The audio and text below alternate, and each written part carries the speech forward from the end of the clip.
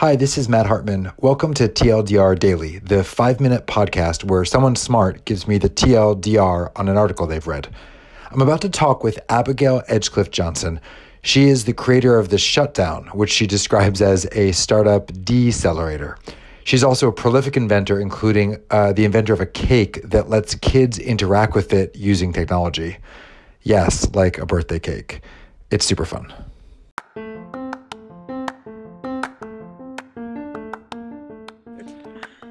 Good morning, Abigail. Good morning, Matt.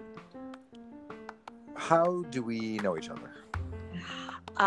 We met at BetaWorks, where I started stalking you because you did karaoke. and I think we bonded a little bit over your connected cakes that you had made that were... Yes, the moving, light-up, interactive cake installation insanity. That was really cool. What are you reading? I have a question. Has anybody yet talked to you about dinosaurs on your show? I don't think so. What are you reading about dinosaurs?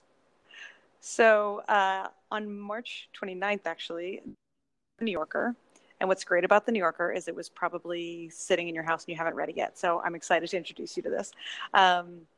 There was an article about a guy in North Dakota who is not quite an amateur paleontologist, but he's not a fully credentialed paleontologist, who found what looks like the archaeological site that shows you precisely the day that the giant asteroid hit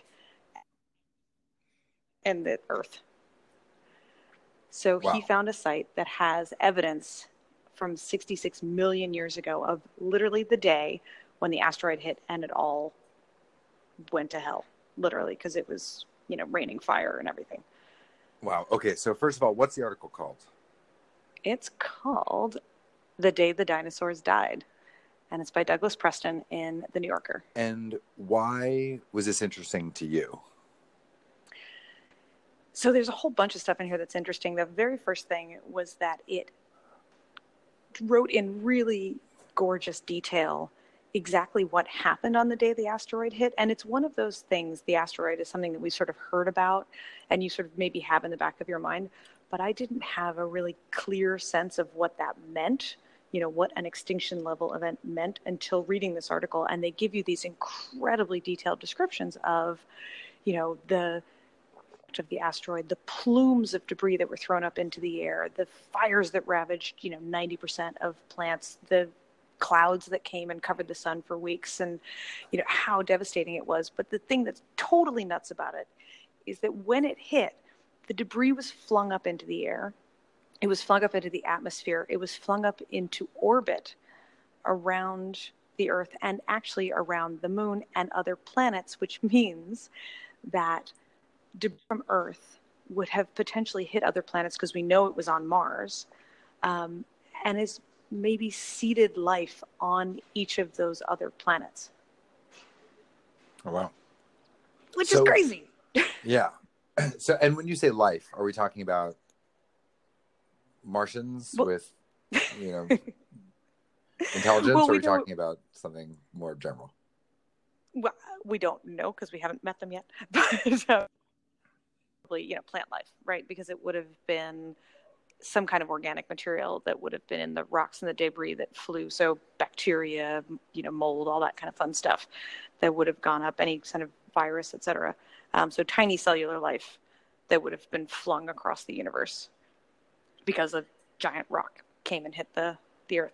The other thing that for me was crazy about this is that I don't think I realized that the theory of the asteroid hitting was only proposed in 1980 and was only really accepted in 1991. Wow. So this is really recent stuff that we've come to figure out. And I guess it had been in my consciousness so long that I hadn't really understood how recent these discoveries were.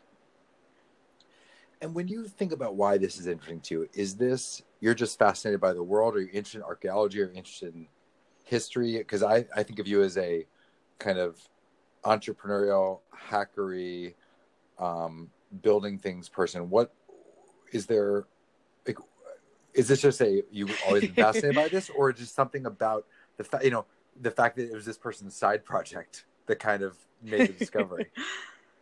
Yeah, so a deep, dark confession is that in a past life I was an anthropologist, but I studied people and medicines rather than dinosaurs.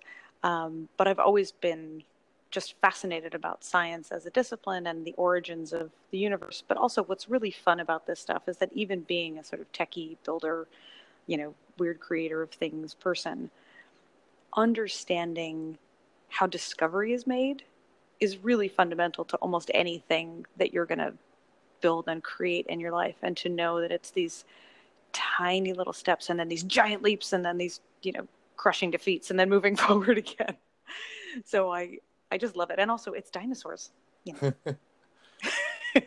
can we not love dinosaurs? Well, this is awesome. Thank you so much for sharing it. No problem. I hope everyone goes and reads it because it's totally neat. Thanks for listening to TLDR Daily. I'll link the article in the show notes. You can find me on Twitter @Matt Hartman. See you tomorrow morning.